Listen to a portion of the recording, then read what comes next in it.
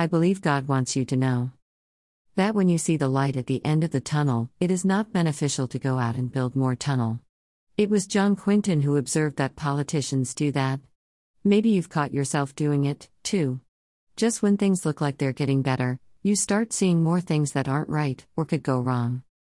The universe is essentially a friendly place. So friendly, in fact, that it will give you exactly what you expect it to. Isn't that wonderful? Of course, it depends on what you expect.